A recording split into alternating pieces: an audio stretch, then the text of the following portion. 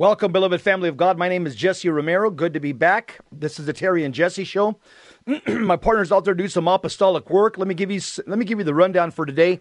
We're going to be talking to a great TAN author.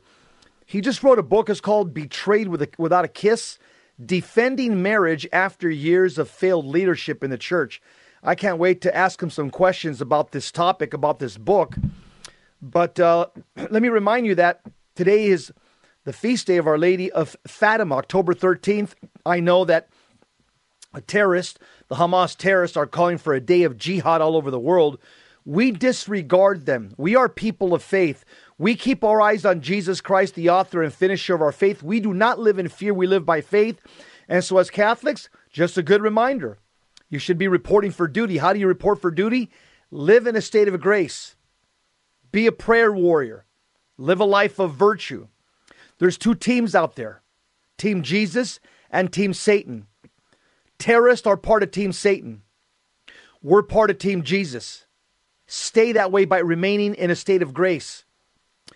Remember that the month of October, Catholic tradition tells us that it's dedicated to the Holy Rosary, one of the best known of all Catholic devotions.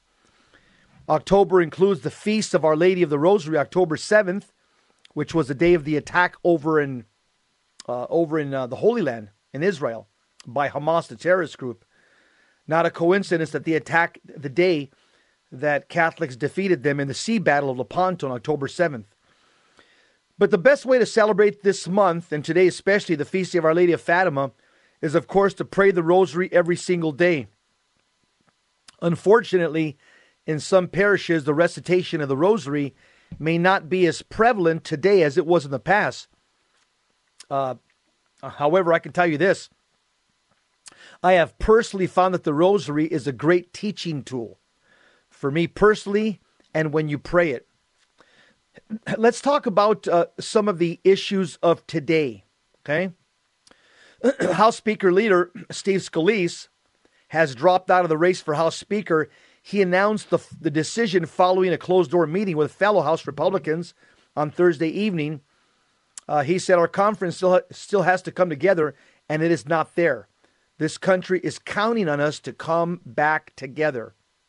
Also on the news, public comments this closed this week on a Biden administration rule that would force employers to accommodate abortions under the Pregnant Workers Fairness Act. Readers submitted 27,230 comments through Catholic Votes Action Center, while 20,800 objections came through the U.S. Bishops portal. Overall, Catholics and their allies provided over 75% of all the feedback. Next, the U.S. will start arranging evacuation charter flights for American citizens out of Israel beginning today, as the death toll of Americans from Hamas attacks continues to climb. I was there for 4 days. I got back 2 days ago. Thanks be to God. White House National Security spokesman John Kirby told the reporters yesterday that evacuation operations would begin today, Friday, to provide transportation from Israel to American families to places like Europe, and other safe places for American families. Also, Syrian airports are bombed. Airstrikes crippled the runways at two of the main airports in Syria on Thursday, as Iran's foreign minister was reportedly expected to arrive in the country. Syria blamed the strikes on Israel, which declined to comment on the matter. The targeted locations were international airports in the Syrian capital of Damascus and the northern city of Aleppo. Also, Hamas says it started planning the attack 2 years ago. Senior Hamas official Ali Baraka told Russia Today on Sunday that Hamas planned its attack on Israel for 2 years, meaning the preparations likely started during the Biden administration and after the botched U.S. withdrawal from Afghanistan. Our allies are those that support us with weapons and money, said senior Hamas terrorist official Baraka. He says, first and foremost, it is Iran that is giving us money and weapons. This was admitted to by senior Hamas official Ali Baraka. Next, A Fox News poll released Wednesday found former President Donald Trump and President Joe Biden statistically tied in a head-to-head contest, with Biden at 49% and Trump at 48% and a 3% margin of error. The same poll found that in a three-way race that included Robert F. Kennedy Jr., the independent RFK siphoned support from both the Republican and the Democrat, taking 16% and leaving Trump and Biden at 41% each. Also, today is a day of prayer and fasting for us as Catholics. It's Friday, October 13th, but also Hamas has called for a global day of jihad today. So be vigilant, Catholics, be vigilant people of faith. But there's a Catholic apostolate that's making it a worldwide day of fasting and prayer for peace. They're called the Vulnerable People Project. They will lead a rosary live on Facebook at 3 p.m. Eastern Time this afternoon to intercede for everyone in Israel and Palestine. The organization announced, we are also urging everyone to take an hour of silence and contemplative prayer on what it means to love God and love one's neighbor.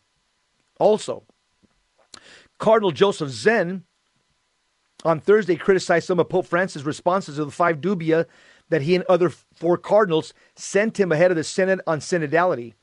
In a statement on the Cardinal's website, Cardinal Zen argued that the Pope's guidance on the blessing of same-sex unions is pastorally untenable.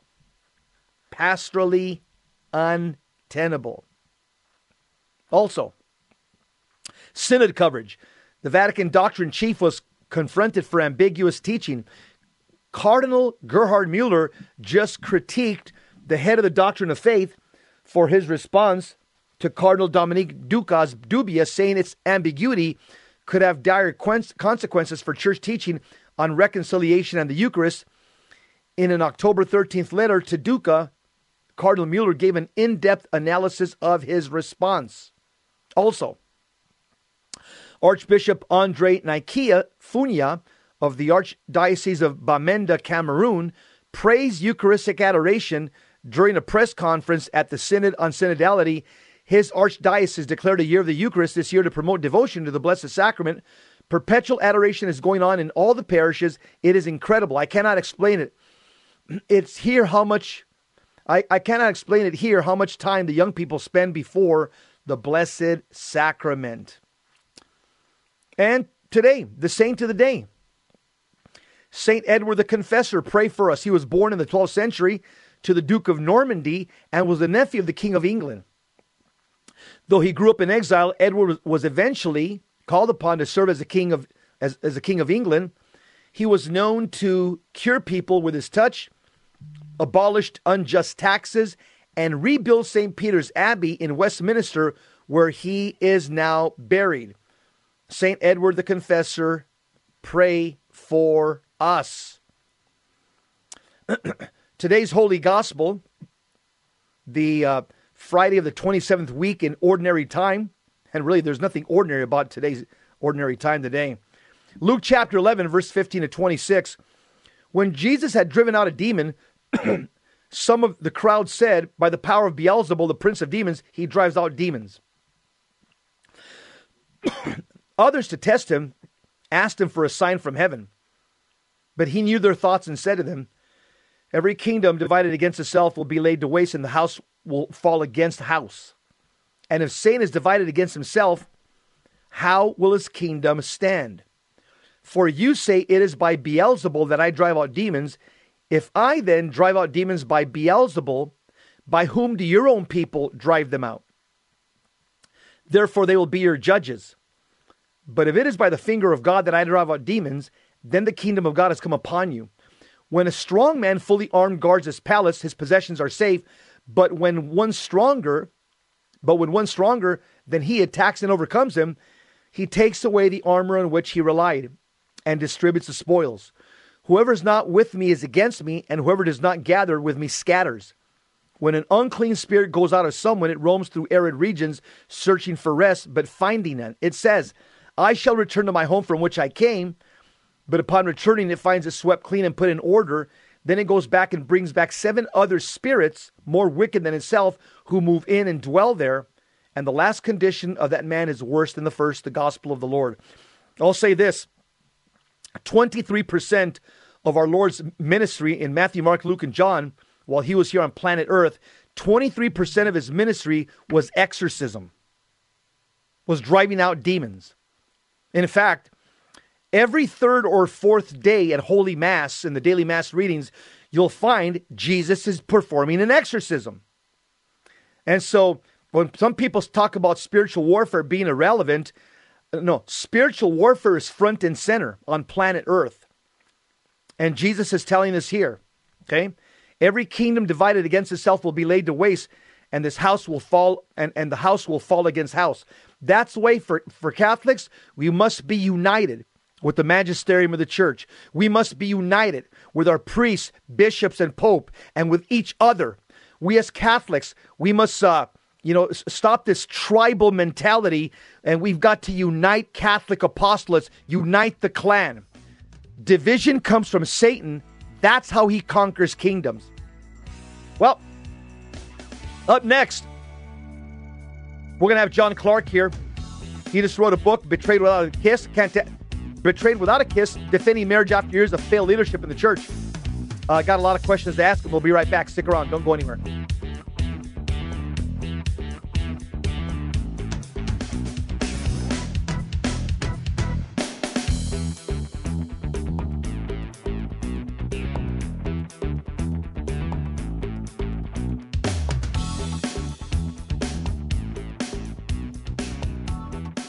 Our Lady of Fatima, pray for us. This is the Terry and Jesse show. My partner's out doing some apostolic work.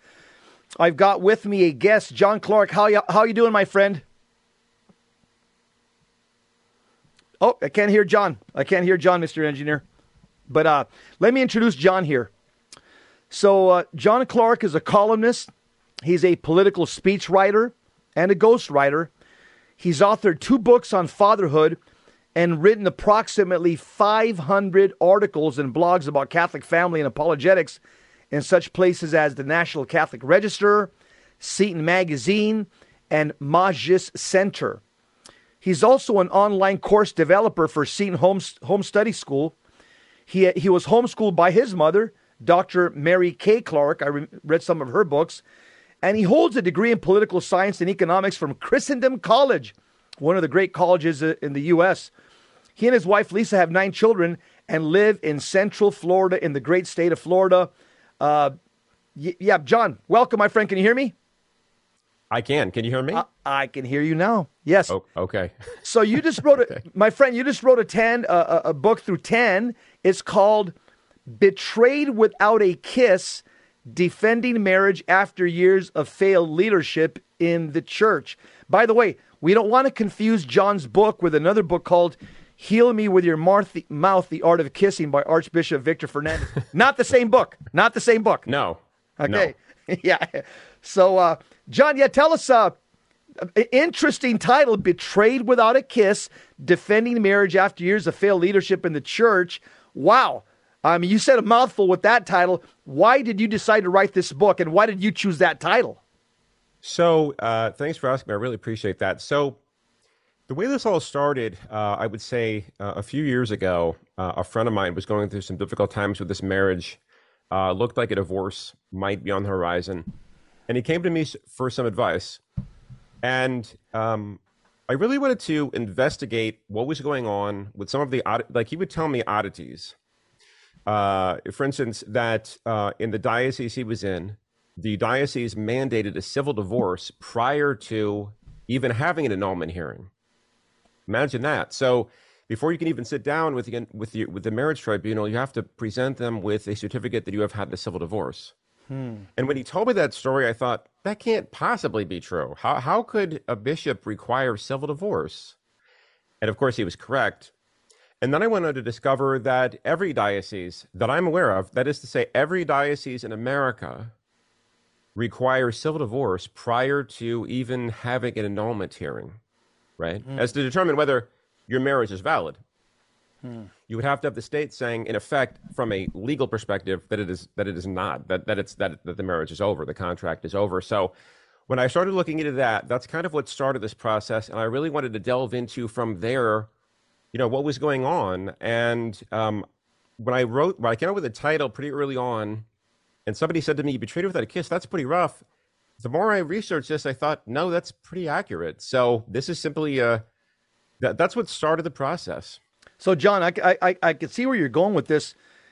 The fact is that right now in the church, probably in every diocese, in every tribunal, they require, like you just said, a civil divorce before they will start even looking at an annulment, the tribunal.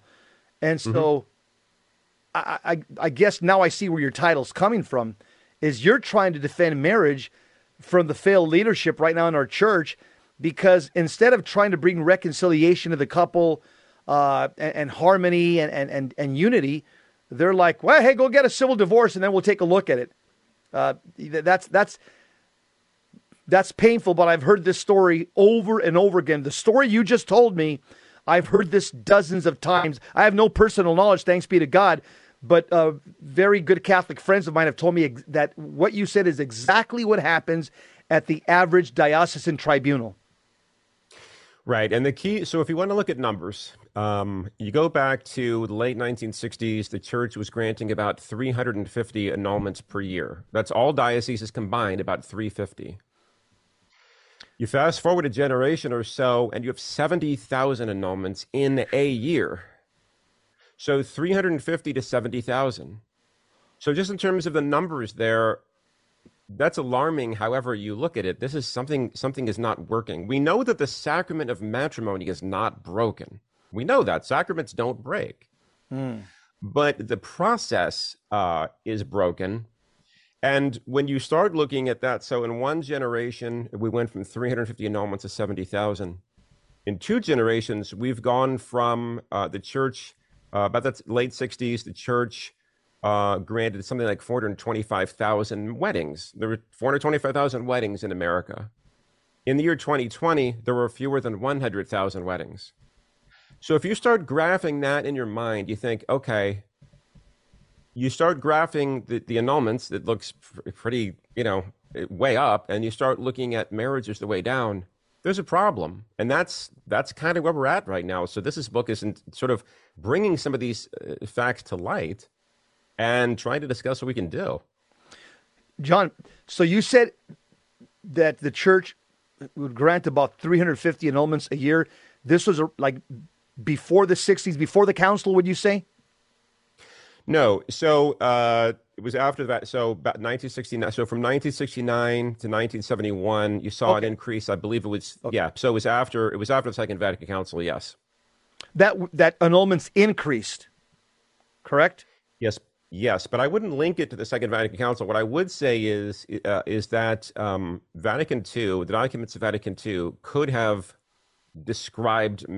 outlined marriage better. It's true, but the Second Vatican Council did not change the primary purpose of matrimony. So it's a key distinction. I'm just pointing it out because a lot of times people go and say, "Yeah, okay."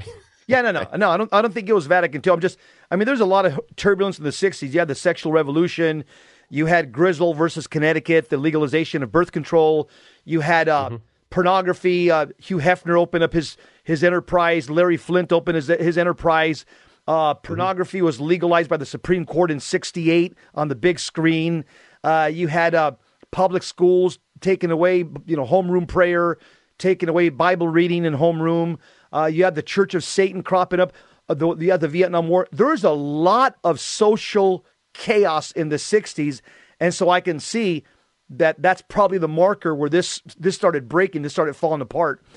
Okay, now, here's something interesting. How has your own marriage, you seem like you're a solid Catholic man, Christendom College, you got a Dr. Mary Kay Clark is your mom. It seems like you just, obviously, Tan picked up your book. You're a well-formed Catholic in terms of your theology. How is it that your own marriage has shaped this book? Well, I appreciate that. So my wife and I just celebrated our 31st wedding anniversary. And frankly, I don't know that I would have had the credentials to write this without being married for a long time. I think that where we're at now is I think we're in a position where the laity needs to evangelize priests on this issue. And that might sound odd, but here's the thing. So right now in America, we're having, I think it's worldwide, right? So we're having Eucharistic revival. It's great. That's fantastic. It's a beautiful thing. I'm glad we're doing it. The problem is that if the Eucharistic revival is not accompanied by a matrimonial one, that is to say, a celebration of the sacrament of matrimony, I wonder how much fruit it will bear. And here's what it comes down to, in just a very simple way. Words matter. This is my body matters. I do matters. And so we have to remember that matrimony, like the Eucharist, like all seven sacraments, matrimony is a sacrament, and we have just lost sight of that. So I'm glad I can bring some experience to it. And because I think after 30 years, I've raised 9 children who we've homeschooled. So as you mentioned, Mary Kay Clark is my mom. So that's what we do in the Clark family. So, but I think that brings some credibility to it. I hope that it does. You know, John, you remind me of a quote from Fulton Sheen back in the 70s. He said, "Who's going to save our church? Not our bishops, not our priests, not our religious. It's you, the lay people." He said, "You lay people teach your priests how to be priests. You lay people teach your bishops how to be bishops." What you just said right now is just strikingly similar to what Fulton Sheen just said. So what can priests do? You're right. Without a marriage revival, so to speak, or a marriage rebirth or renaissance, there is going to be no Eucharistic revival. They're connected. You're right. This is my body given up for you. That's what happens in marriage. That's part of the vows. You know, you're giving yourself this mutual reciprocity, this exchange of self, and that's also what happens in the Holy Eucharist. Christ is giving himself to us. Without a marriage revival in the U.S. or in the Catholic Church, there will be no Eucharistic revival. So what can priests do to help marriage go forward and bring about this renaissance and rebirth? That's a great question, and that's the key to this in large measure, is that priests need to speak about the primary purpose of matrimony. That would be great. Priests need to speak about the good of marriage. It's funny, I mentioned to people that I in 52 years, we go to, obviously Mass on Sundays. We try to go to daily Mass whenever we can. And I'm trying to count the number of times I've heard sermons about marriage. I mean, I don't remember ever hearing, well, the primary purpose of marriage is the procreation and education of children. That is a doctrine that is infallible. I don't remember hearing that. And yet, I sometimes wonder who the priests think their audience is. I mean, presumably, this is mostly married people with children. So priests need to speak favorably. Priests need to be cheerleaders for marriage. And I think that, there was sort of a trial balloon that came out a couple of years ago about the idea that the problem is the pre-Cana. So the pre-Cana should last maybe, 14, 16 months. Well, I don't think that's actually fair because there is a natural law right to marriage. It's too long. But realistically, if the idea is that we have to educate people on the faith, I agree 100%. My question is, why do the priests wait until pre-Cana to do it? My idea is this.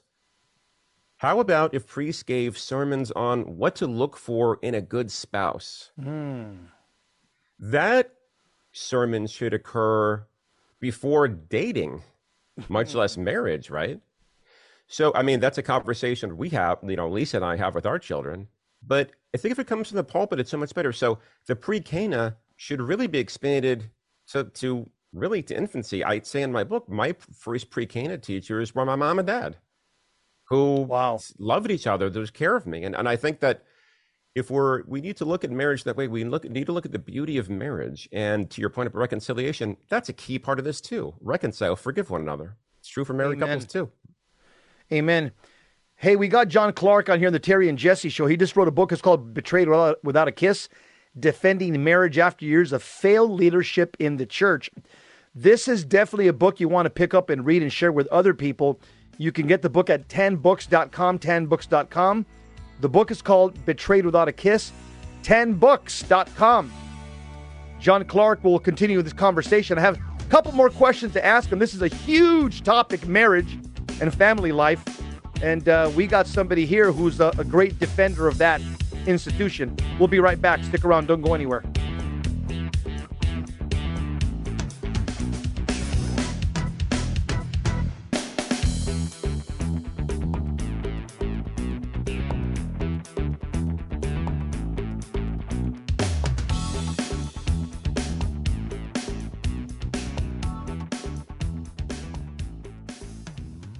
some apostolic work, and I'm here with John Clark. He's a columnist, a political speechwriter, a ghostwriter. Most important, he's a Catholic man, a father of 9, married, and he's teaching the lay people and even priests about what's important about marriage and family life. His book is called Betrayed Without a Kiss, Defending Marriage After Years of Failed Leadership in the Church. It's put out by 10 Books.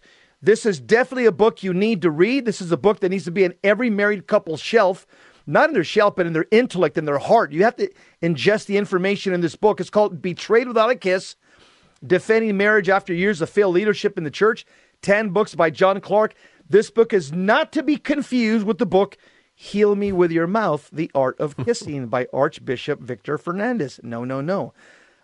Completely opposite in terms of what's being proposed. So, John, let me ask you a question. I remember not too long ago, and it's just kind of embarrassing, but it really ties into your title. I heard Cardinal Dolan, and this is on the internet, so it's not like I'm saying anything defamatory, but he gave an interview where he said, "I've been a priest for 40 years, and I've never given a homily on birth control." And then he said, and he laughed like he does with his, the way he always laughs, his Santa Claus laugh. And then he said right after that, he goes, he says, maybe I should give a homily on contraception. So even Cardinal Timothy Dolan, who's one of the better cardinals in the Catholic Church, I mean, he came with wrapped in the mantle of orthodoxy when he went from the diocese he was, I think he was in state of Wisconsin, and he went over to New York.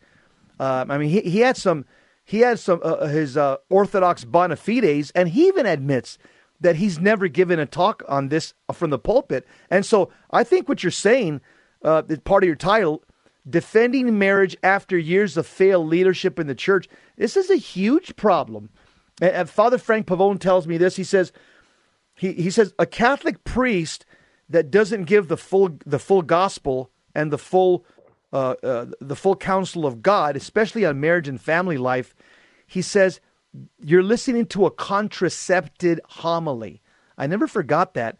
But so let's go back again. You were talking about what priests can do to help marriage going forward. What are some of the things that you would advise priests as a father and as a husband? Well, as I say, we need to talk about marriage from the get-go. This would be something that is, there could be homilies on matrimony and marriage that are directed to the wide audiences. We need to speak about the beauty of marriage. To your point about speaking about contraception, it would strike me that I don't think it'd be too much of a reach to say that if he's never given a sermon on contraception, he's never given a sermon on the primary purpose of marriage. Right. So, right, because that's where this would come up. That's sort of a natural segue. Well, then I guess I haven't done that either. Respectfully, my question would be, what are you talking about? I mean, this is key to the whole thing. I mean, if you're not coming out and talking about primary purpose, one of the things we've realized over the past few years is that the sacraments are symbiotic. They're meant to go together, all 7 together. Holy orders supports matrimony. Matrimony supports holy orders. I mean, if you just think about, that's where babies come from, right? So ideally, right? The sacraments go together. One of the things that they could mention too is that I think there should be like an annual mass, like a special night for married couples. Why aren't we having that? Right now, I don't know the numbers. It'd be impossible to kind of come up with a number of, masses and to celebrate this versus that. But in terms of pure fanfare, there seems to be more emphasis on celebrating same-sex unions at Catholic churches than there are to celebrate actual marriage, right? So there needs to be something that we need to celebrate this. We need to start recognizing that if one of the sacraments starts to fall, they all start to. And I look at matrimony as the primordial sacrament. It is the sacrament from which all these come from. And my worry going forward is that if there are only 2 vocational sacraments, out of the 7 sacraments, there are only 2 vocational, holy orders and matrimony. Well, if we're not supporting matrimony and you start to see these alarming numbers of annulments and people just simply not getting married, how long will it be until that until we start doubting holy orders. Is that in the future? We need to make sure that that doesn't happen too. We need to support all seven sacraments. Yeah, you're right, John. Holy priests come from holy families, and if we're not raising holy families, and we're wondering why we have a priest shortage, and why we have a shortage of holy people within the priesthood. Mm-hmm. Well, again, they don't drop down from heaven in a parachute. They come from Catholic families. So, Right. what role should pre-Cana play in protecting marriage? If you were able to nationally control the pre-Cana program, at least give us a framework of what should be taught, how would you reboot that program, or what would you add to it or augment it? So the thing about pre-Cana, there are some national programs, but it's sort of dependent on the diocese itself. One of the things that I think priests should do is get more involved. However involved you are, get more involved with the couple prior. So if pre-Cana is basically going in on a Saturday afternoon and getting something signed, and in some dioceses that's it. It varies a lot around the country. But if it's sort of an afternoon or it's a few weekends, the priests need to be involved. The priest should work with the couples on an individual basis, right? Meet with them, discuss the idea of having going to confession. That's certainly something that should be doing before they, embark on marriage, right? Bless their home once they're married. Bless their homes. In other words, stay with them. Start off by getting involved, but stay involved. Baptize. It used to be a very common thing that priests would bless houses. I'm not sure why it stopped being a popular thing, but that's really key. When Lisa and I moved to Florida, it was like the first thing we did. We wanted to contact a local parish and say, can you come and bless our home? That's a big thing. And I think by having priestly involvement, getting to know the couple, what happens if you don't do that is that the first time that a priest meets with a couple, they're already in trouble. This couple's already in trouble, so they come in, they want to talk to their priest. There should be help before it gets to that stage, and it helps. It's being involved in their lives. I think that's a very important thing to this, and it's fairly easy to do. John, the Blessed Virgin Mary told us that the devil's final attack upon the human race would be upon marriage and family. Do you think? When we look at the landscape, so-called homosexual marriage legalized. You got polygamy practice in many places. It's enshrined in Islam in the Quran. You got basically polyandry being practiced. Two or three people living together. What they call it, a throuple now. I've also heard that some famous Hollywood actors and actresses, they're marrying themselves. There was an article that came out last week. All these actors and actresses, like Britney Spears, she's had so many failed marriages. She just married herself. You also have, I read another article about there's places where people are advocating marrying their animals. Marriage is under attack right now like I've never seen before. Having said what I've just said, what can husbands and wives do to help their own marriages within the Catholic Church, within the framework of Catholicism? Right. So I think that husbands and wives now need to realize that help from the church's position may not be necessarily on the way.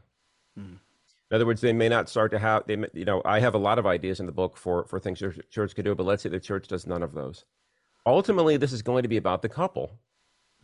And what I would suggest to them is live sacramental lives. So I would say like this: when I go to confession and I walk out that door after absolution, I feel closer to Lisa. I wasn't expecting that, but that's the way it is. If somebody asked me before I was married or had said that, I would have thought, well, really, why? Every time I feel closer to her. This morning at daily mass, we received the Eucharist together and then knelt down in prayer of thanksgiving.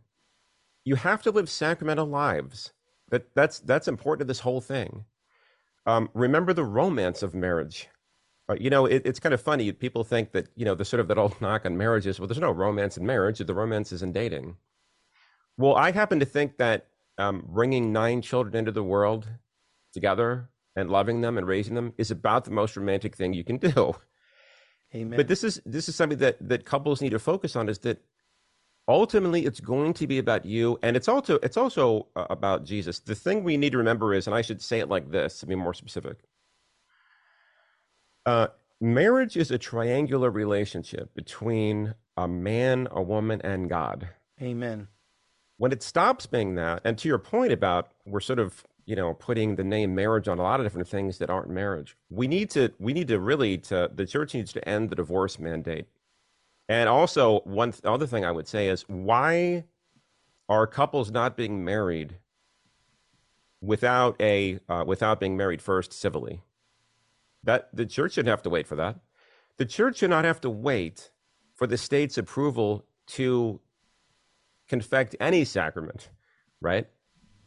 We're coming off of 2020 where people, I heard stories about people, well, first of all, the churches were shut down, so it meant you didn't have communion.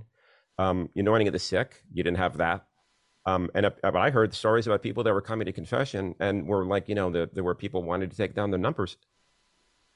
Why is the church relying on the state for permission to administer the sacraments? That's an issue. But we have to realize that as Catholic couples, we have to live sacramental lives, even if everything else has kind of gone crazy.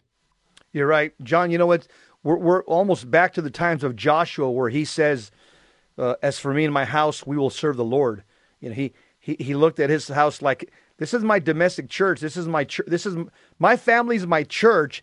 And if all you Israelites want to worship false gods, go ahead. Not me and my family. We're going to worship the Lord. We almost have to hunker down and just think of it that way. Micro churches within the Catholic Church or domestic families. Mm-hmm. Hey, pick up the book. This will be a great read for anybody. 10books.com. Pick up John Clark's book. It is called Betrayed Without a Kiss. John, thanks very much, brother. We'll have to do this again. God bless you. Keep the faith. Welcome back to the Terry and Jesse Show. To join the conversation, call 888-526-2151. Now, here's Terry and Jesse. Our Lady of Fatima, pray for us. Today, October 13th, the Palestinian Hamas terror group that attacked Israel, they're calling on all Muslims worldwide to stage a day of jihad, or a day of holy war. Hamas is referring to the day as Al-Aqsa Flood Friday, the name of the operation in which it murdered more than 1,200 Israelis. They wounded roughly 3,000 and kidnapped over 100 just a few days ago. I was over there. I landed during the day that they attacked Israel, and I came back 2 days ago. They're basically, the Israeli embassy is telling people, get back on the plane and go back to the U.S. They're trying to evacuate Israel from all the tourists. So yeah, they're calling Friday Day of Jihad. And in an October 10th statement a couple of days ago, the Hamas terror group, they issued this statement calling on Muslims in and outside of Palestine to join the jihad.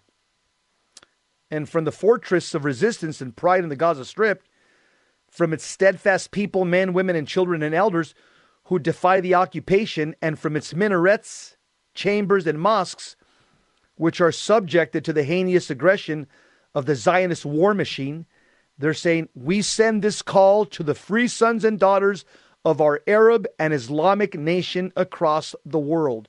So that's the exact statement that they put out. I just read it to you. Former Hamas leader Khaled Mashal also directed Muslims throughout the world to support the jihad. In a video posted on X, he exhorted his followers. He said this, quote, we should take to the streets and city squares in Arab and Islamic cities everywhere where there are Islamic communities, close quote. And in another posting, we find dated October 11th, Khalid Mashal, former Hamas leader, he said that, quote, the proposed day of anger will send a message of rage to Zionists and to America, close quote. And so the call to Muslims worldwide to the day of rage is leaving many non-Muslims around the world wondering what will happen or how to prepare. One post reads, it says this, quote, evil Hamas leaders calling for jihad on the entire world Friday, October 13th. All who are unarmed, find a way to keep safe. All who are armed, be prepared no matter where you may go tomorrow. Protect yourself and others if you can. Others are looking to the Biden administration for guidance, but to no avail. What is Biden doing about this issue? Nothing. That's what somebody just posted. So, let me give you my reflections on everything that's happening here. Unfortunately, all these terrorist organizations, they're all part of the same poisonous tree. Their global mission is much like the Nazis' global mission was. The Nazis wanted to bring about the perfect race.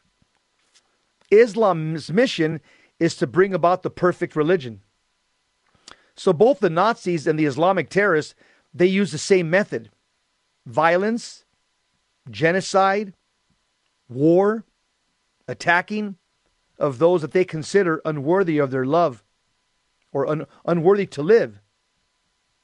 Just like the Nazis and the Muslim terrorists, both of them determine who deserves to live and who does not deserve to live. The Islamic religion, more and more to me, it appears like a Trojan horse. What do I mean by that? Islam is much more than a religion. When you look at Islam in its complete form, it's a complete total system. It's a way of life. Islam has a religious component. Islam has a legal component. They have a political component, an economic component, a social component, and a military component. And it all comes from the Quran. There's no separation of church and state in Islam. In my estimation, the religious component of Islam is a deception and a pretense for all the other components. But today, the terrorist activity that we're seeing all over the world, come on, let's just be honest. It's not coming from the Amish. It's not coming from the Quakers. It's not coming from the Mormons. And it's not coming from homeschooling Catholics. It's coming from the practitioners of Islam. Now, I'm not saying that all Muslims are terrorists. That would be called the thinking error of overgeneralization. But I am saying that mostly all the terrorism is coming from the Muslims who pray Allah Akbar as they slaughter a non-Muslim infidel and they quote a verse from the Quran to justify their actions. I was just in the Holy Land for 3 days. The world calls it Israel. We call it the Holy Land as Catholics. It's in the state of Israel. I get that. The battle over the Holy Land is really between two brothers. Ishmael was the illegitimate son of Abraham. And he sired Ishmael with his slave Hagar. Isaac was the natural son from his wife Sarah, born 13 years later, after Ishmael, the illegitimate son of Abraham. Muslims claim Ishmael as their forefather, and the Jews claim Isaac as their forefather. So both Jews and Muslims claim to be the spiritual heirs of Abraham and the promises God made to him, which includes the Holy Land. And while these two religions fight for that piece of real estate that we call Jerusalem, which the Jews believe is the belly button of the world, and they believe that's where the Garden of Eden was, we Catholic Christians, we hope and wait for the New Jerusalem, which is otherworldly, which is called heaven, which is a place that's truly indescribable.